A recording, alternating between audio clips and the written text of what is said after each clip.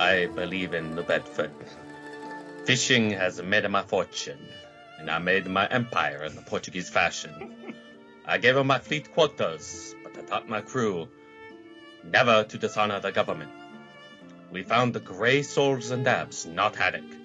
We tossed them back into the water. We kept fishing. I didn't protest.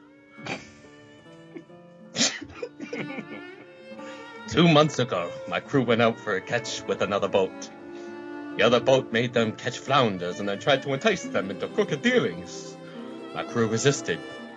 They kept their honor, so my crew was beaten in catch sails. When I went to the port, the hull was empty. The nets were ripped and tangled, held together by shells. They couldn't even weep because of the embarrassment. But I wept. Why did I weep? My boat was the light of my life, a bountiful boat. Now she will never be bountiful again. Sorry. I went to the NOAA like a good fisherman. This crooked crew was brought to trial. The judge sentenced them to 3 years in prison and suspended a sentence. Suspended a sentence! They went to sea that very day. I stood in the courtroom like a fool, and those bastards, they smiled at me. And I said to my wife, for justice, we must go to Dom Raphael. Oh, man. All right. Wow. Well, that was very good. I like that. Yeah, then once it ends, just... Yeah. Is that... And then after that, is that where he's like, you come to me on this day of my daughter's wedding? He's like, what would you have me do? And he whispers in his ear, kill them. You want me to do murder for money? No, that I cannot do. Oh, man. You come to me on the day of my daughter's clam bake. Yeah. You ask me to do a fishing for money. Be my friend. I querido. Godfather. Oh, man. Hey, you're gonna be my friend. Godfather. Oh, dude. Hey, caray. That rocks. Well, good job. That was really good. All right. So now let's just...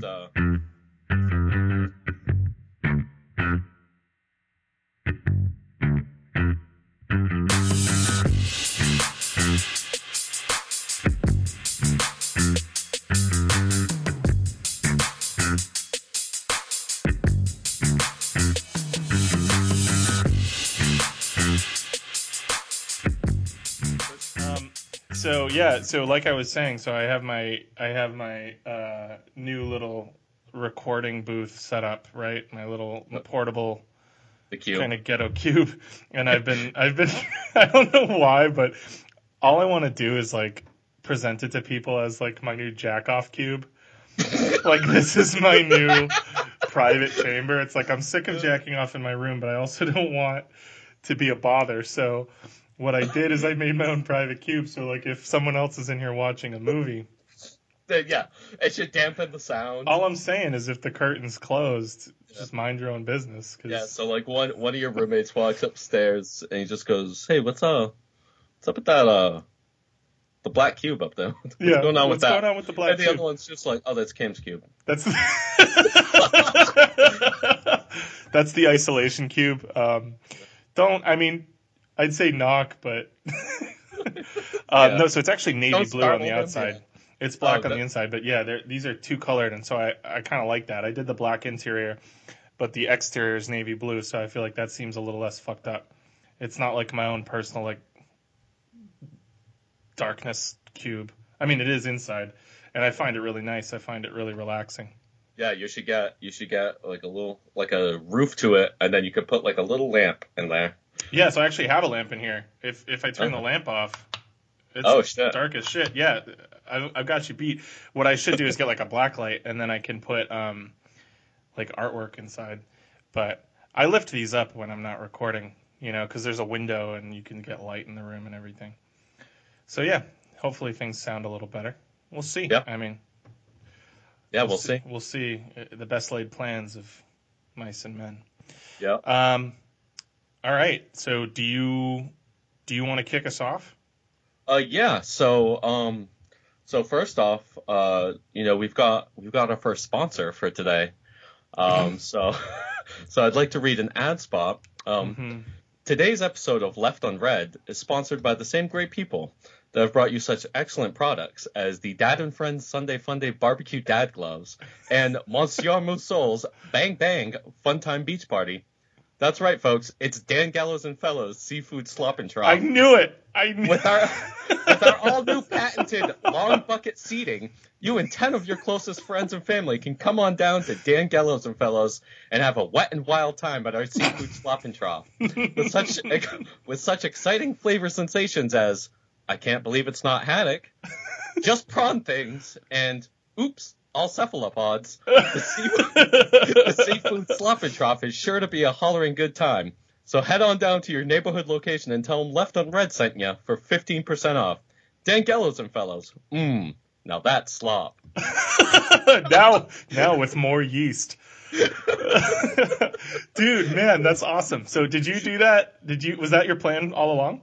Dude, so literally like last week, I woke up. I don't even think I had showered yet. I woke up and within like the first 30 seconds of me like being up and standing up, I was like, oh shit, I got like an ad spot to write. And I just like sat down at the computer, wrote it down real quick. That's just so funny. Showered and then just went to work. And then I decided to do the Codfather, and well, it just made sense to read it for this episode. It just made sense. So I love that. So I texted you today asking if it was Dan Gallows because I found a picture of our old. So for the uninitiated. Oh, I didn't even see that. Yeah, I found the picture of the old thing that we had in our kitchen. So for the uninitiated, Evan and I have essentially been doing a podcast for 10 years, but like just us, like with no audience or recording equipment. We've just been coming up with bits. So Dan Gallows and Fellows is like an 8-year-old restaurant. Yeah, that's when we lived together. Yeah, Evan and I lived together. Yeah, we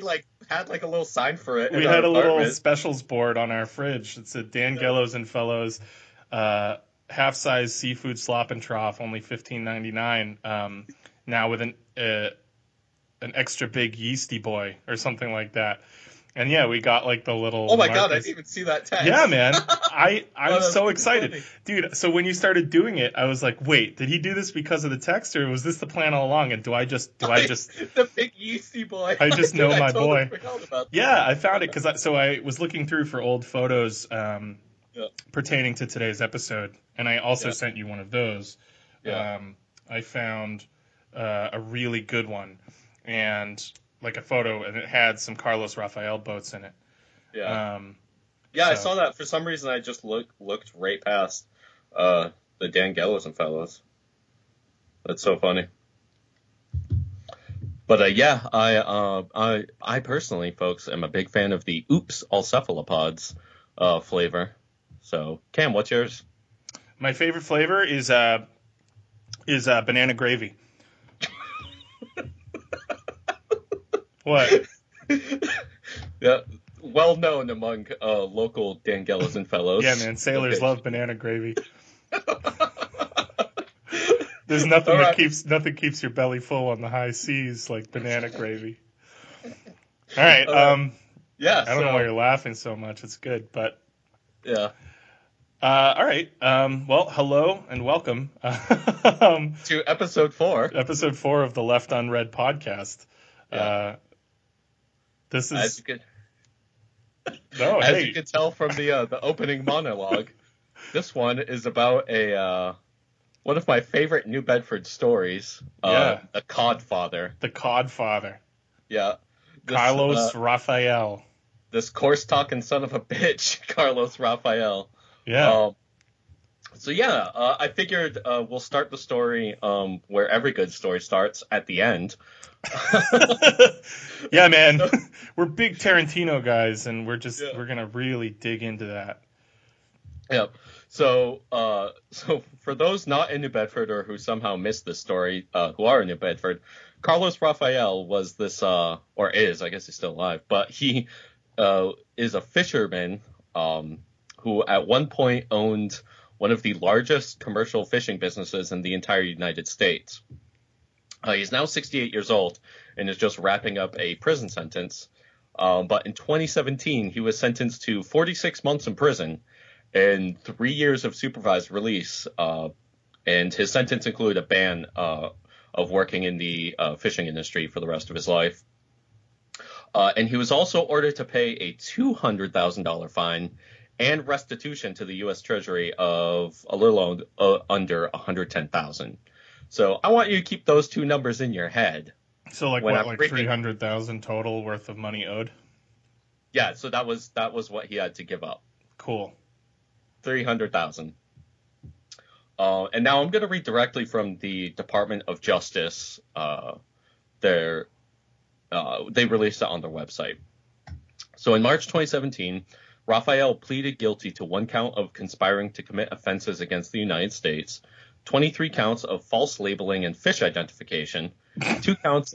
Yeah, that's a charge. Dude, that's why I'm really excited for this episode because I feel like the news is always going on and on and on about like all the same crimes, like capital murder and like embezzling, and you hear about like the same 10 things over and over again. And I'm really excited about this one's about fish tomfoolery. 23 counts of false fish identification. Yeah. Oh man, these are bluefin tunas.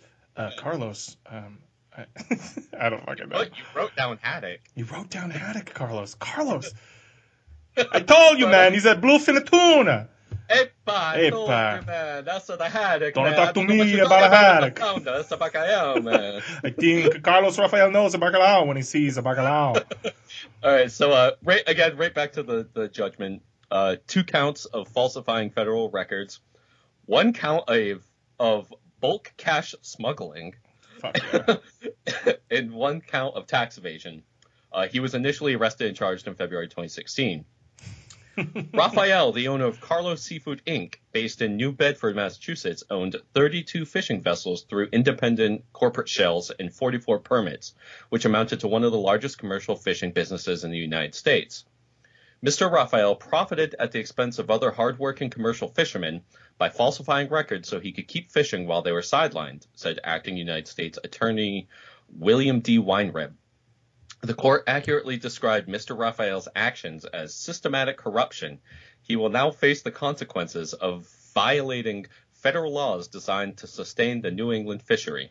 So, yeah, okay. So, to clarify for the listener, and this is, I don't know, Evan did the research for this episode, so I'm not going to go too crazy here, but I used to work, like, right on the waterfront, and Evan lives, like, a quarter of a mile from the waterfront, and New Bedford, a lot of people don't realize, but New Bedford is one of the largest, as he said, one of the largest fishing ports in the world commercially, in the country at least. Huge fish port, and for the longest time, I could see like right out the window of the bar that I worked in,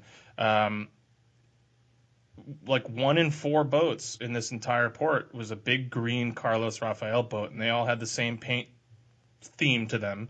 And they all had names that were named after like his family members. Usually it was like Portuguese women names, but like you could look out and you were guaranteed if you looked to the left and looked to the right to see, if you saw 10 boats, 4 of them were Carlos Rafael, and it was pretty crazy.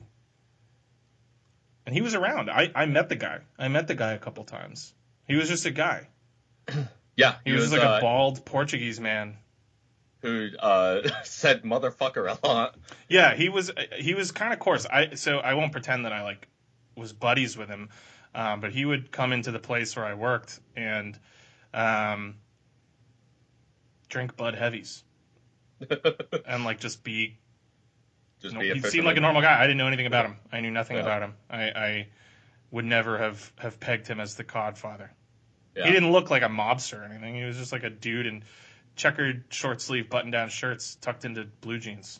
Yeah. With like white New Balance sneakers. Yeah. Yeah. So yeah, just like a dad. Guy, and he was just mobbed the fuck up. Yeah. Apparently. So now that I've given you the background on what happened to Carlos Rafael right there, I'm going to go way back to the early 20th century and just go through some history of fishing in New England and especially in New Bedford.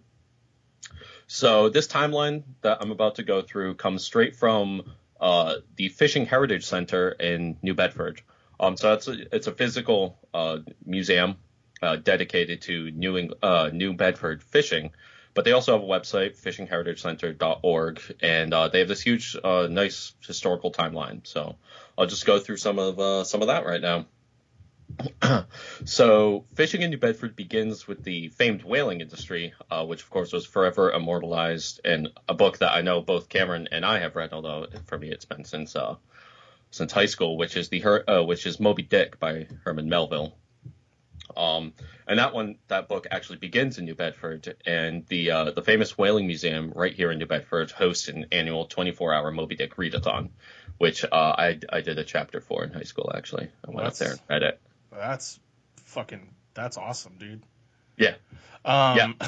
And I know you read it recently, and you loved it. So I loved Moby Dick, and I didn't expect to. I read it because I felt like I had to, and really quickly I was like, oh, this is like actually awesome. And I know some people don't get into Moby Dick, but I don't know. I thought it was good, and I don't say that even to be like some literary pompous guy, because I'm not. But I thought it was awesome, and the first like couple chapters dealing with New Bedford are like incredibly not flattering. They describe it, and I feel like it's stayed true to form. They describe it as just like this like slimy, scary, like dingy place, and Ishmael walks into like a bar, and I forget all the specifics. Isn't it supposed to be like around like the Union Street area? Because I know back at the time that used to just go straight to the water. Like the boats used to come up to like basically where the National Club was. Oh my goodness. Okay. Yeah. So it's just I don't remember like all the details. This was like a year and a half ago now, but he like everything is just like warped and freaky. And I mean, I know that you and I have spent many a drunken night walking down those cobbled streets, and it I don't know. It just felt really legit. It wasn't a flattering image, but it can be very slimy. New Bedford has a unique flavor, and it will forever be in my heart. I mean, we lived there for a while. You still live there. Yeah, I've lived here for almost 10 years at this point. Yeah. Yeah. Oh no, we've given away your location. But yeah, so anyway, around the turn of the 19th and 20th centuries, the whaling industry would wind down as commercial fishing began to take over. So at first, the first New Bedford fleet, it contained small boats that were usually around 25 to 30 feet long, and these boats were used for scalloping or to catch mackerel, swordfish, or groundfish. And then in 1909, Captain Dan Mullins began a series of innovations that reshaped the course of New Bedford commercial fishing by instituting what was called a flounder dragger that initially used wooden beams to hold the net open. The following year, a machinery company was established in the city that began by servicing automobiles, but Captain Dan would then utilize it to develop his early gear. So wait, did he like invent the dragger? Did Captain Dan invent like the dragging ship? Because you still see those go out there, and they're like basically like smallish ships, but they have like a I don't know all the terms, but like a winch hanging off the back with like a long cross beam, and they just drag a net across the bottom, and they pick up all sorts of stuff. I mean, the website said he began a series of innovations by instituting the flounder dragger. Now, at first it was just wooden beams, but eventually it would obviously become more not wooden beams. And I thought flounder dragger was just another word for my wife. Yeah. So anyway, by World War I, the fleet transitioned to large vessels with full decks. And with the opening of the Cape Cod Canal, New Bedford's market grew substantially and even was subject to attacks by German U-boats in World War I. Damn. And then the 1920s would see the official end to the whaling industry. And from there, the expansion of commercial fishing would continue really for a long time, but especially this rapid expansion until the 1940s. And so I'm going to read now a quote from the Atlantic Fisherman magazine dated August 1931. Landings of all kinds of fish are on the increase in New Bedford. Approximately one half of the total amount of scallops caught in Massachusetts waters passes through New Bedford. Also, a large portion of the swordfish caught off the southern shore is brought to this port and finds a ready market. So it's really at this time that you especially see scalloping become really, really big in New Bedford. Yeah. And especially, there are a few areas nearby that are now under heavy protection. But at the time, they were just like so bountiful of scallops that they were just like fished on like an insane amount. Like overfished like crazy. Scallops are still they're one of the only consistently profitable like fisheries in that area now still, right? Like everything else, I mean at one point, so like during the course of this timeline, at one point New Bedford will almost every single scallop caught and sold in the US will come through New Bedford. Wow. Which is insane. But I mean, that's how profitable these regions were. And I will say, and this is not I'm not being paid by big scallops. New Bedford scallops are the absolute peak, the pinnacle. I mean, never in my life have I had scallops as delicious as the scallops that come through the port of New Bedford.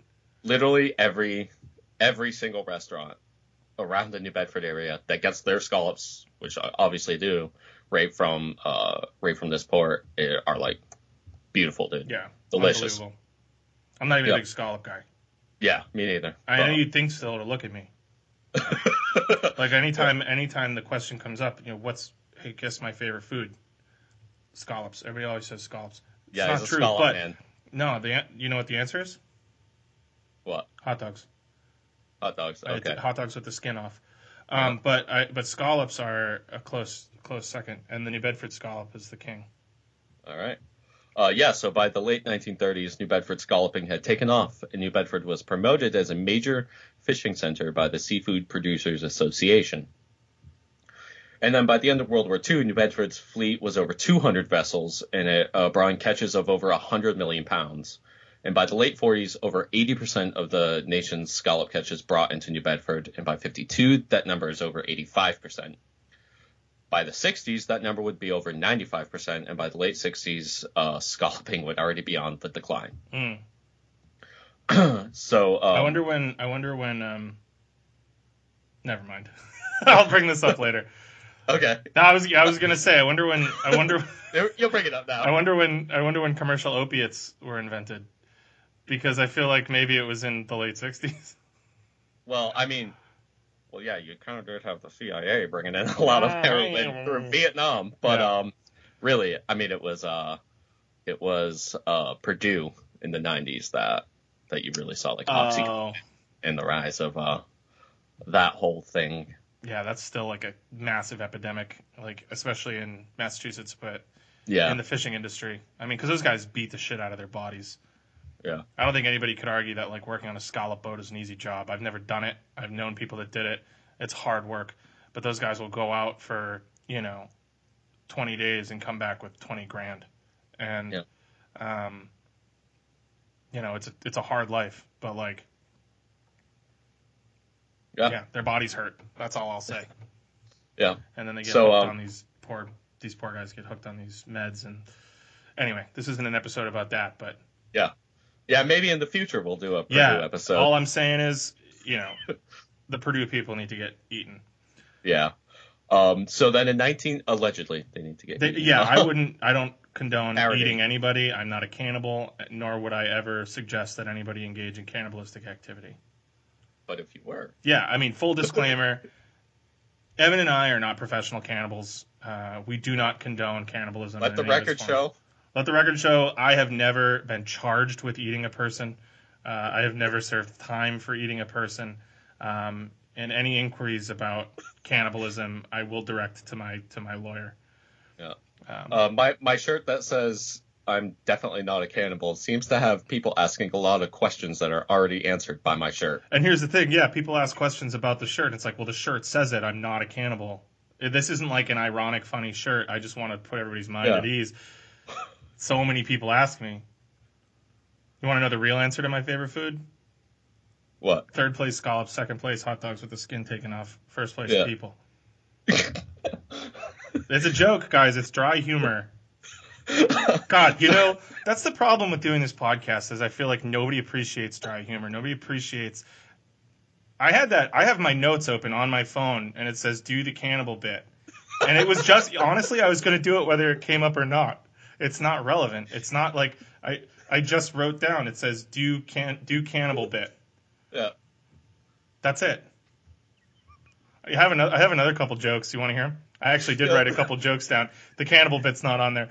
So the first one was the one I already did before. With you come to my house on the day of my daughter's clam bake, and you ask me to do illegal fishing for scallops. Anyway, but then I also thought that at some point in the show there might be a good opportunity for like a Luca Brasi sleeps with the fishes joke. So I'm just going to give that's just the punchline. Yeah, let's do it right now. I don't know. Well, that was it. I don't know. Okay, yeah. The listener can insert that one. And then I have another one here. Leave the gun, take the calamari. You know, like leave the gun, take the cannoli. May your first bacalao be a masculine bacalao. And then this is my favorite one. This is my last Godfather seafood joke. Ceviche is a dish best served cold. And a lot of people don't remember that revenge is a dish best served cold. That's from The Godfather. Yeah. That's Marlon Brando. Also not legally a cannibal. Yeah. No one has ever proven that Marlon Brando ate people. And he and I, one of many things we have in common. All right, so... Yeah, where were we? Jeez, you can't let me get off topic like that. Yeah, well, I mean, you said that you wanted to go over the cannibal question. Hey, listen, so. I'm not the type of guy who's going to keep my friends on a leash, allegedly. Okay, shut up. All right, so in 1970, the National Oceanic and Atmospheric Administration is founded, also known as the NOAA. Since stocks across all of the New England fleets are diminishing by the mid-1970s, with underutilized species beginning to be brought in to compensate for the lowering returns. Now, your underutilized, that's your monktail, your catfish, your sand dabs. Well, you made those up. I've heard of catfish. You haven't heard of monktail? I've heard of monkfish.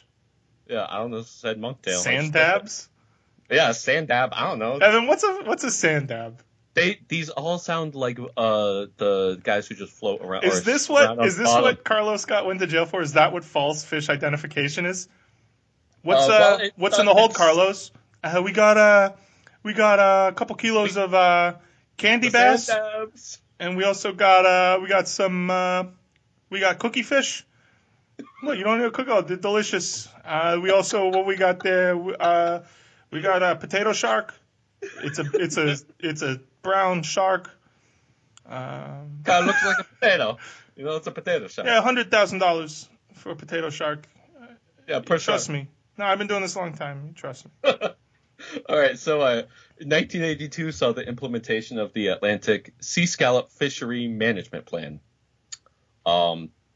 So this management plan had a few objectives. It was restoration of adult stocks in terms of their abundances and age distribution, which can be expected to reduce the year-to-year fluctuations in stock abundance caused by variation in recruitment, enhancement of the yield per recruit for each stock, evaluation of the impact of the plan provisions on research, plan development, and enforcement costs, and minimization of adverse environmental impacts on stock levels and utilization. Yes, Cam, you have a question? No, I just wanted to jump in and say, this isn't a joke, that when Evan talks about stocks, he's not talking about like the stock market, although this is big money. He's talking about fish stocks. It's kind of like the fish stock market.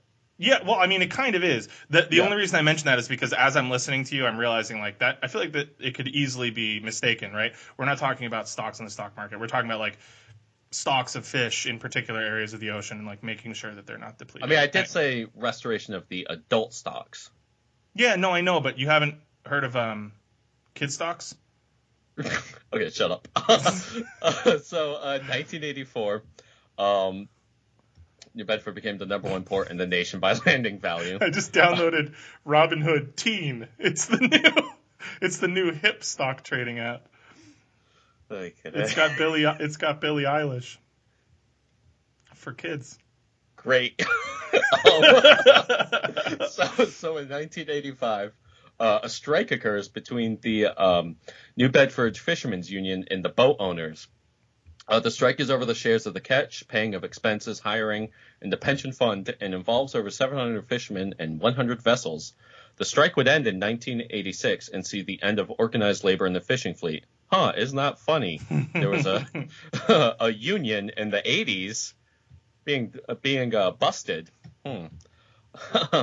So anyway, the 90s see more changes in scallop management by limiting days at sea, new gear regulations, and a monitoring system in scallop permit allocation. Parts of the Georges Bank and Nantucket Lightship are closed to both groundfish and scallop fleets, further harming the fleet of New Bedford. So those are the big scalloping areas. Yeah.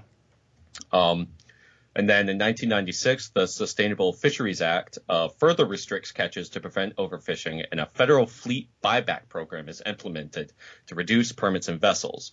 So they're buying back permits from... Yeah. And just saying, look, we don't want you to fish. We'll pay you to give us back your permit. Yep. And now, a mouthful of a government act incoming. The Magnuson-Stevens Fishery Conservation and Management Reauthorization Act of 2006, a classic little MSFCAMRA of 2006, institutes annual catch limits and is the impetus for individual fishing quotas or catch shares. And then by 2015, Carlos Seafood, owned by Carlos Rafael, would be the largest fishing fleet in New Bedford with 37 draggers. Again, that's the the type that was created by old Captain Dan. Yeah. And 12 scallop boats. So that's for frame of reference. It's before you were talking about like there being 100 ships total in the New Bedford fishing fleet in like 200 at one point. 200 at one point. And so here's Carlos Rafael through his various subsidiaries, and he owns what? Yeah, I mean 49. Yeah. Yeah, it's like a quarter of the boats. Yeah. Well, there's fewer boats now. Right, there are fewer boats now, right? There's like, what are there, like, are there 100 boats in New Bedford? Do you know? I'm not even sure, yeah, I don't know. Yes. What did you spend your time doing? Oh, shut up, dude. Jesus. But so, you see that Reauthorization Act, the bullshit, the word salad, in 2006, institute those annual catch limits, and which created the quotas. It's really at that time, Carlos Rafael had been going for a while, but this is when he really starts taking off. And it's because he was buying up those quotas, and he was getting as many as he could, and then he was doing some fraudulent ass shit. So I'll get into his scheme. Okay. Yeah. Yeah. All right. So let's get back to the man himself, Carlos motherfucking Rafael. So by 2015, he had those 49 boats, and by 16, he would find himself at the center of a Byzantine criminal enterprise that included fake Russian mobsters, fraudulent fish catches, and mountains of cash stuffed into duffel bags that was being hidden away in the Azores with the aid of a corrupt sheriff's deputy. An Azorian sheriff's deputy?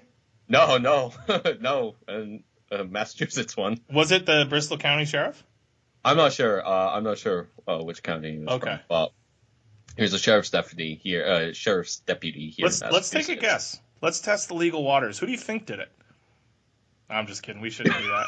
Yeah, I specifically didn't put his name in here. Yeah, no. We're not going to be pointing. I'm not trying to libel anybody. No. This is a libel-free zone. Yeah. We are not libelous. All right, so. My man here, Carlos Rafael, in 2004, he gave a oral history of his life, and it's fucking beautiful, dude. Like, this dude is the alpha mind. Like, this guy's awesome. So he was born in the autonomous Portuguese archipelago of the Azores, and this was during the Estado Novo, which was the corporatist fascist government of Portugal.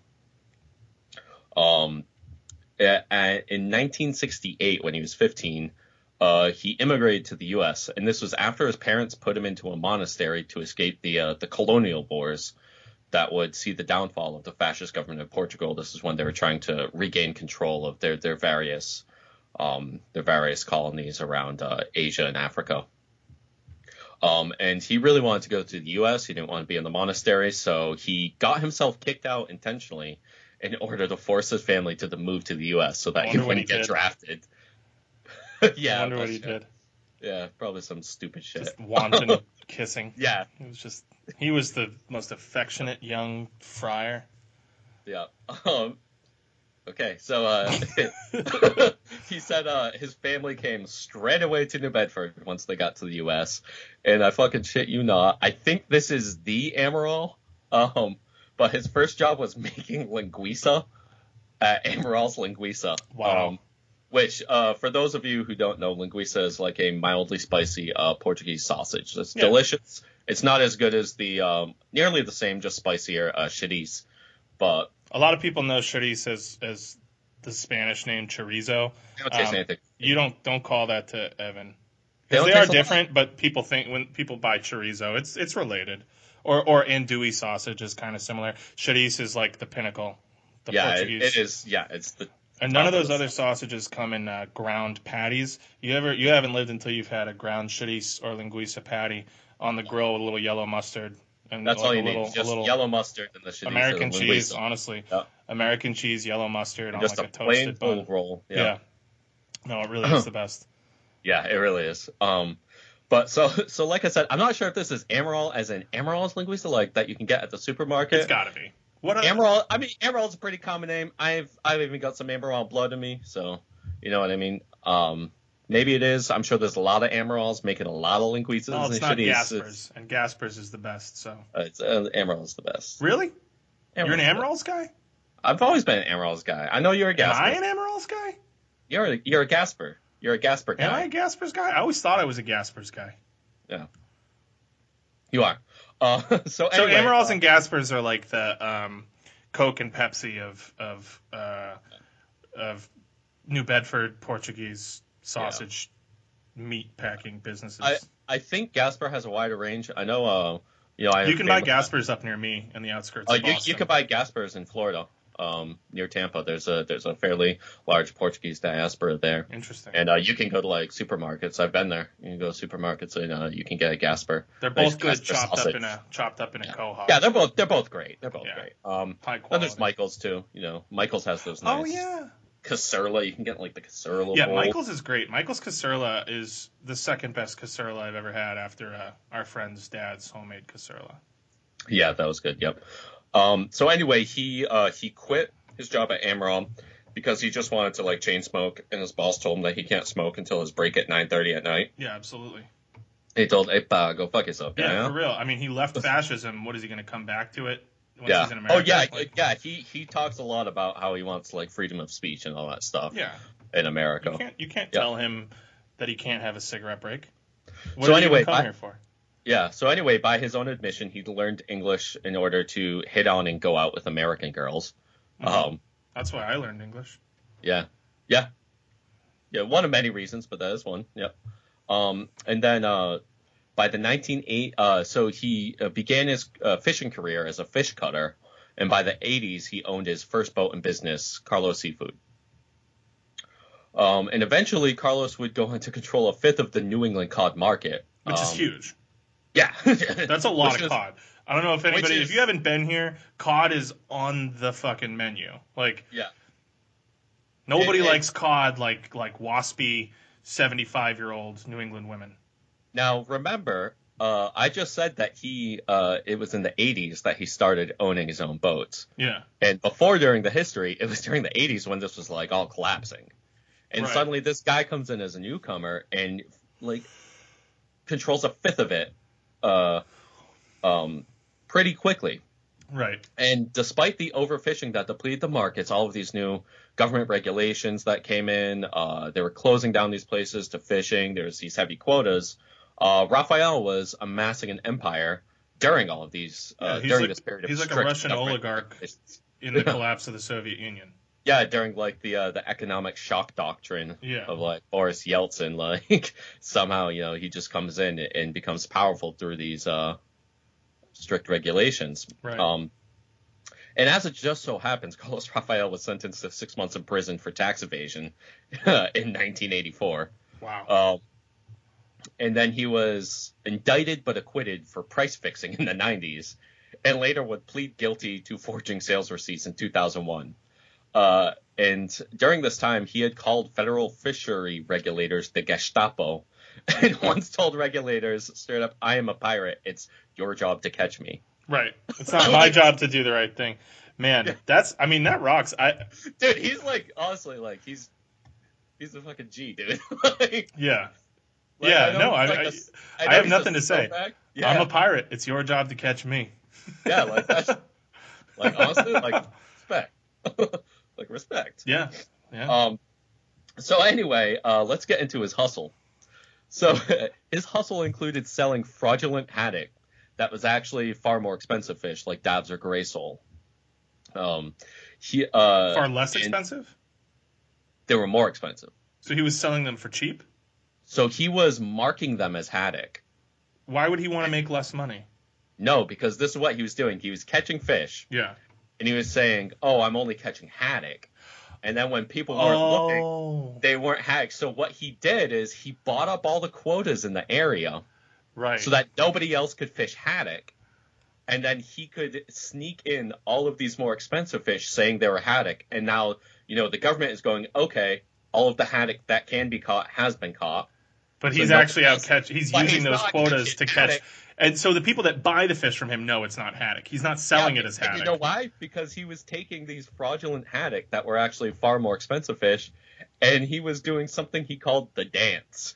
And he would take his boats down to New York and sell them to mobsters. Wow. And this was netting him $600,000 in 6 months at the very least.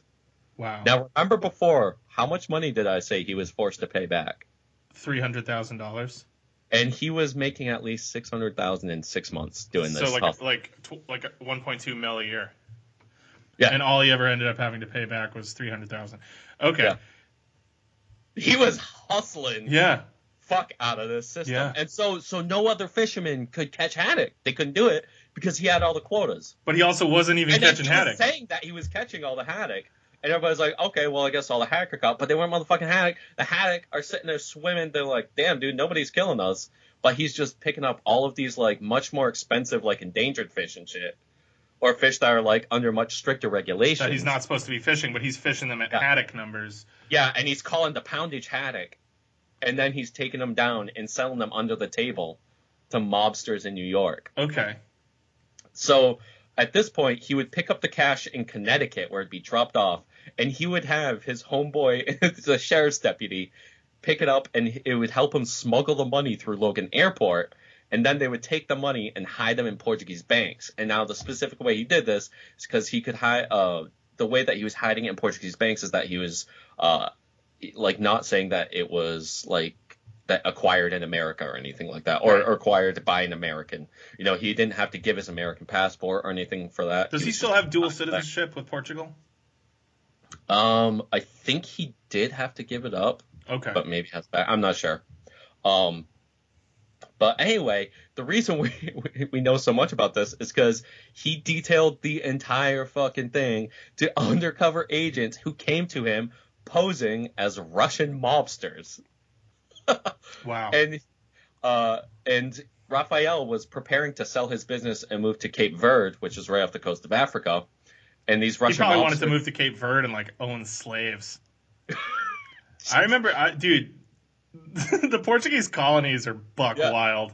There was like legal institutionalized and then like off the book slavery in like Angola and Cape Verde until way too recently. I mean, there probably still is, but I mean, dude, like even in like Cuba, there was still like unofficial slavery, like up until Fidel. Wow. Yeah, like under Fulgencio Batista, there was still, it was like basically indentured servitude. Even though like slavery was abolished in like the late 19th century in Cuba, it still existed. But I thought Fidel Castro was the devil. Yeah. but I heard he was the bad guy. Yeah. Oh. I heard that too. I don't know. But so he wants to move to Cape Verde, and again, I'm not going to accuse Carlos Rafael of being a slaver. Yeah. But, that is we are not accusing him. We would never. Yeah, that is parody. Yeah, that's satire, folks. Yeah. That's what we in the professional comedy podcast business call doing a bit. Yeah, but I do think it's hysterical that he left Portugal so that he didn't get drafted into the colonial wars. And then, like, in his later years, it's like, Bastille, do you want to go to them colonies? The call of the colonies. Yeah. But yeah, so these Russian mobsters came up to him as posing like they wanted to buy his business. And he just straight up admits to him, you'll never find a better laundromat than this. Wow. Saying that they'll be able to launder all of their money through it. And he said that he wanted to sell his business for nearly $200 million, despite his IRS documents belying that it was only worth about $21 million. Unbelievable. So this is how much fucking money this guy was getting doing these hustles for decades. Yeah. But he was just like totally open and willing to like give up any information to these Russians because he was convinced, oh, there's no way the IRS would use Russians. like what? You know what's crazy? I feel like it's always these guys who get away with these crazy schemes and are doing so well. And I mean, obviously you have to have a certain degree of like intelligence and cunning and understanding of economics. Like, it's clearly not stupid. Right. But it's always something that like this that gets them like, we'll send in 2 guys and they'll dress up like Russian mobsters. And it's like, well, how is he going to believe that they're Russian mobsters? Well, they'll tell him, you know, hey, hello, I am Russian mobster. You are Fish Godfather? Like, and he's just like, yeah, that's me. Yeah, that's what I do. Why? Want to buy my little shit? I'll tell you how I do it. You want clean money? I can clean your money. I'll do it right now. Oh, man. But, so he bragged about the millions he was pulling in while other fishermen could barely make a living. Oh, dude, yeah, no, fishermen work hard, and a lot of them don't make much money at all. And yeah, he is not a beloved individual. I mean, I'm sure he made some money for some people, but yeah, no, he's screwed a lot of folks. Yeah, exactly. Since he had bought up so many of the haddock quotas, he could just claim fish such as flounder and sole were haddock on his farms, and then when the regulators weren't looking, he would just. And I'm sure he spent a lot of time and a lot of money convincing folks that like the government was the enemy. And you could make your own argument about that, right? Like, a lot of fishermen are upset about the regulations and whatever. And I get it.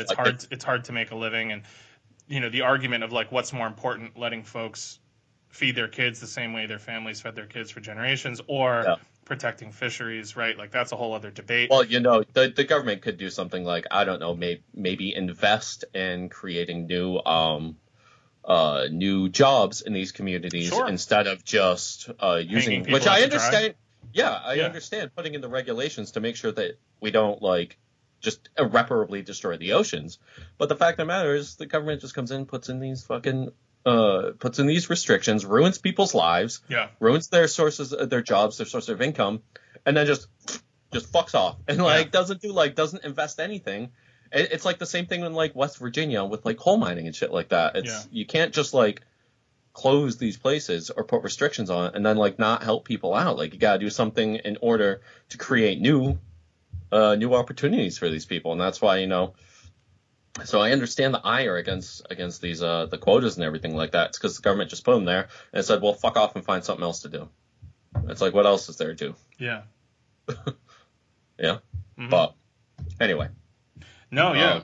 Seriously though, it's these people are in a very tight spot, and for someone like this to come in and take advantage of, you know, the already stressed fishing economy, and just squeeze it for everything he could get out of it, you know. And then he's buying up all these quotas for fish that people could have actually gone out and caught and sold. Yeah, they could have gone and caught the haddock. Right. That's the thing. Like, they could have done it.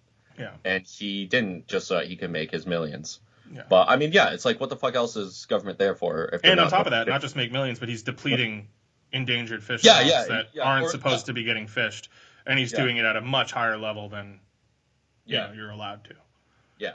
He's a scummy guy. No, he's a very scummy guy. Very scummy guy. Funny. Yeah, oh yeah, funny. He's a pirate. Just a piece of shit. Yeah, not a good guy. So the deputy that helped him smuggle, by the way, would get a 1-year sentence for being a corrupt law enforcement officer.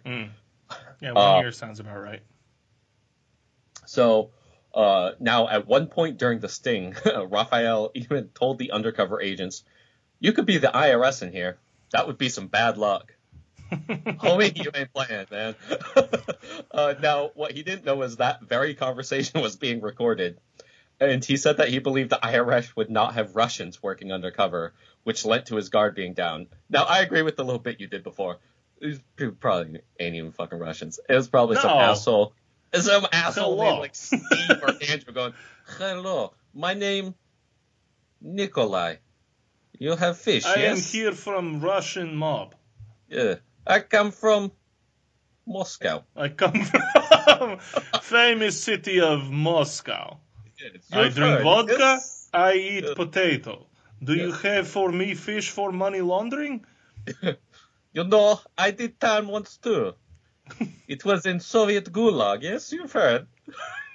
I have funny prison story. One time I am in Gulag, smashing rock with hammer, and I says to my friend Sashko, I say, Sashko, what if instead of smashing rock with hammer, we are smashing men who keep us in jail with hammer?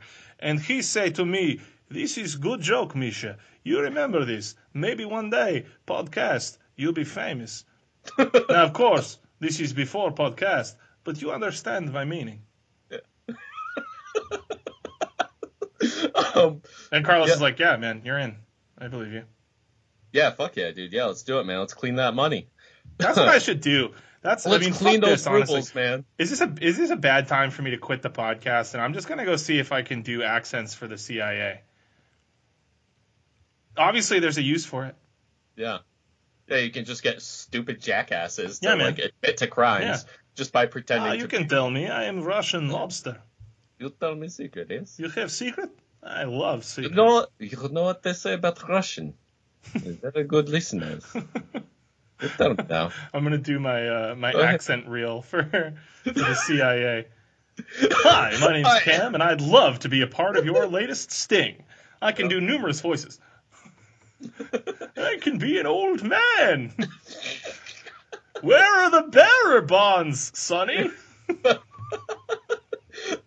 Where's the fucking blow, Jimmy? So anyway, in total during the years 2012 to 2016, Raphael misreported nearly 1 million pounds of fish as haddock and sold them to his mobbed up contacts in New York. And so he went to prison, and guess what? What? That prison sentence is coming to an end. Nice. So as it turns out, he obviously due to COVID was released and to was released into the community, but under community surveillance. Does he have? Is he on like house arrest or? Yeah, it's like something like that. I think he can kind of like leave a little bit, but it's like he has to stay within like a small community. Yeah, and he's not allowed in fishing anymore. Yeah, he can never get into the fishing. Now my question is this: what? Now he still has all his fucking money except for like $300,000. Yeah. And so now he's attempting to get into the real estate business, which he has successfully. So, so he had proposed through an LLC that's owned by his daughter and son-in-law. Mm-hmm. He proposed to purchase an over 55 rental apartment complex. And he actually just successfully purchased the Merchants National Bank property, which sold at auction for nearly $1 million last month. And this is via a South Coast Today article in the Standard Times. Raphael declined the Standard Times request for comment through his attorney. However, he told Dartmouth Week, quote, "Actually, the government did me a favor by putting me out. I ended up with a bucket load of money out of the deal, and instead of having the money in the bank, I'm investing it." Fuck yeah. He's the American dream, dude. He is still the same Carlos Raphael. He's got to be a Trump guy. Oh, yeah, I don't know. I feel like he must be. Sure, yeah, I mean, he's a con artist. I just have a feeling. Yeah. Especially when you're talking about like the LLC owned by like son and daughter-in-law or daughter and son-in-law. And I mean, that's like classic business moves. Yeah. Making big money. Really, dude. Making big deals. Carlos Raphael, from the ocean to the slums. Yeah. I wouldn't want to live in a fucking Carlos Raphael apartment. Just allegedly, I would imagine that allegedly they will maybe allegedly not be kept up all that well. Allegedly. Hey, what are you talking about? Those aren't cockroaches. Those are haddock. Hey, that's you can get a good price for that in New York. I know a guy.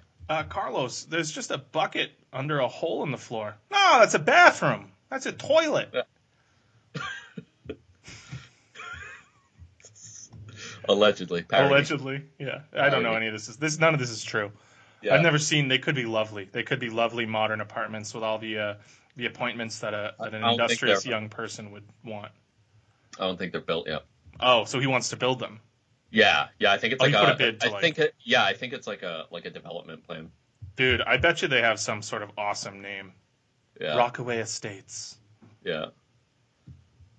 The villas at Payden-Aram by Carlos Rafael. Yeah. Would you like to get our upgraded deluxe Quahog package with jacuzzi bathtub and deck overlooking scenic fucking, I don't even remember. Scenic fucking. What's, yeah. I don't know. I don't remember what's in Dartmouth. Scenic fucking Acushnet River, man. The scenic Acushnet River. The Acushnet River's pretty. Payden-Aram's pretty. I would live in Dartmouth. The Acushnet River is, that's like between Fairhaven and New Bedford. Yeah. That's not pretty. That's not pretty. That's dirty and industrial. Oh, is that that Fish Island? Like when you drive over Fish Island to get to New Bedford to get to Fairhaven from New Bedford, is that the Acushnet River? The bridge is over. That bridge is like the oldest still operating of that particular type of bridge, I think, in the country. Yeah, I wonder why. The bridge over Fish Island.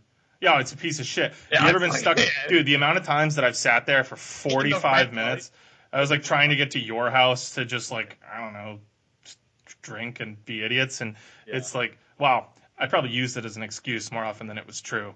Most often I was probably just in my jack-off cube and I just didn't want to be bothered. I was probably in my isolation cube. Just. Yeah. I'm going to my cube. This is bullshit. I'll be in my cube. Oh, Cam's going to his cube. Oh, all God. Right. Slam my flap behind me. Yeah. Don't listen. Don't listen. Put on your headphones. Don't listen. Look at the TV. Stop it. No, I'm doing. I can hear you breathing. I know you're out there. I can hear you. I can hear you listening. Yeah. Oh, man. Safe space in the cube. The cube is safe space. I come out and I'm just like only in my boxers. I'm sweating.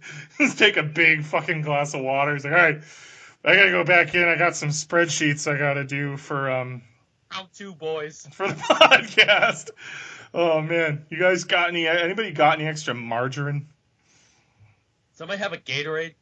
Does somebody have a Gatorade Zero Cool Ice? Oh man, anybody got a G2? Yeah.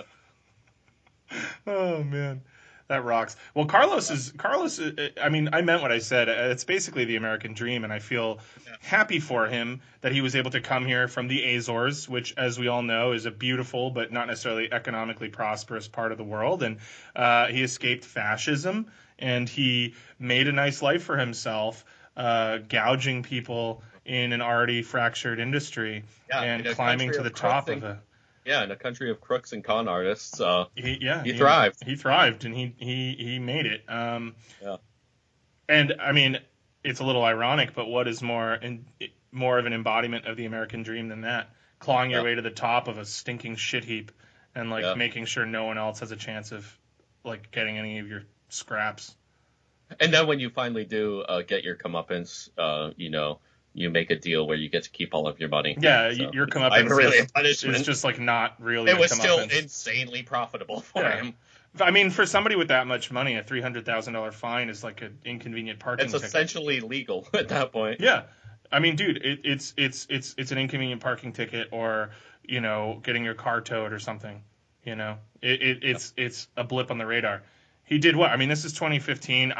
He was sitting at my bar in 2015. So, I mean, This dude did what? Like maybe 4 years, 5 years, something in there? Yeah, so he was supposed to have 46 months, but because of COVID, he got out even earlier. Yeah. And here he is. Out and about. Yeah. Walking those cobbled streets. Yeah, man. I feel like Martin Scorsese could make a Carlos Rafael-based movie and make it awesome. Yeah. Just really, I mean, I feel like the the Boston gangster movie fad had its moment in the sun, and now we need the New Bedford gangster movie. Oh man, yeah, just guys scooter drive-bys and. Oh yeah, dude, the Scoot Crew, dude. Scoot Crew for life. Just people hustling you at like every intersection. People slamming natty daddies and like. Yeah. Yo, man, you got a couple quarters? Right outside the packy. Yeah, I mean, they raised the price from 95 cents to $1.05, so I don't have enough money. That sucks. That's true. That's a true story, but that sucks. Yeah. I love New Bedford. Me too. I also really am glad I don't live there anymore. Yeah. I still live here. I know you do, and maybe you're a better man for it. I don't know. I don't know why that would make me a better man. But anyway, all right, so, yeah, that was the Codfather episode. Cool, yeah. I thought it was great. You did a really nice job. Thank you. Yeah. Maybe next week we can do one on the illegal swordfish trade. We should turn this into a fish podcast. Yeah. Yeah, we're fishmen now. Fish crime. Yeah, fish crime, dude. We can call it the scales of justice. The scales of justice, yeah. We're a true fish crime podcast. Gills and thrills. Yeah. Oh, man. All right, cool. Well, thank you so much, listener, for checking out the latest episode of the Left Unread podcast. Just quickly, we're not historians. No, just stop. We don't got to do this every time. Stop. All right. Well, we're not. And you can find us on Facebook and Twitter at Left Unread Pod. You can also find us now on all major podcast streaming services, your Apple Podcasts, your Spotify. Search for Left Unread. We're on Google Podcasts now. We're on iHeartRadio. You can even find us on, Overcast. You can find us on Stitcher. We out here. On Stitcher, folks. You can find us on Stitcher. Yeah, we would love your feedback. There's obviously more coming in the pipeline, figuring out some stuff, but we're having a blast, and we're hoping you guys are enjoying the show, because I know we're enjoying making it. Yeah, so, for the time being, you can expect episodes on Friday. Yep. For your Friday commute, if you still have those like me. Mm-hmm. And, or while you're working. Listen to or them. For your, morning shirtless bed sweat. Or your cube sesh. Yeah, if you're sitting and you're in between sessions in your cube, you can always cool off with a G2 and a nice listen to the Left Unread podcast. Yeah, and you can just laugh. Yeah, you can just laugh your shaft off with Sam and Evan. Laugh your shaft off in your bait cube with an ice cold Capri Sun. All right. Well, thanks again for listening, folks. We'll catch you next Friday. And as always, what doesn't sink you makes you stronger. Swim. Makes you swim. What doesn't sink you makes you swim. All right, folks. Peace.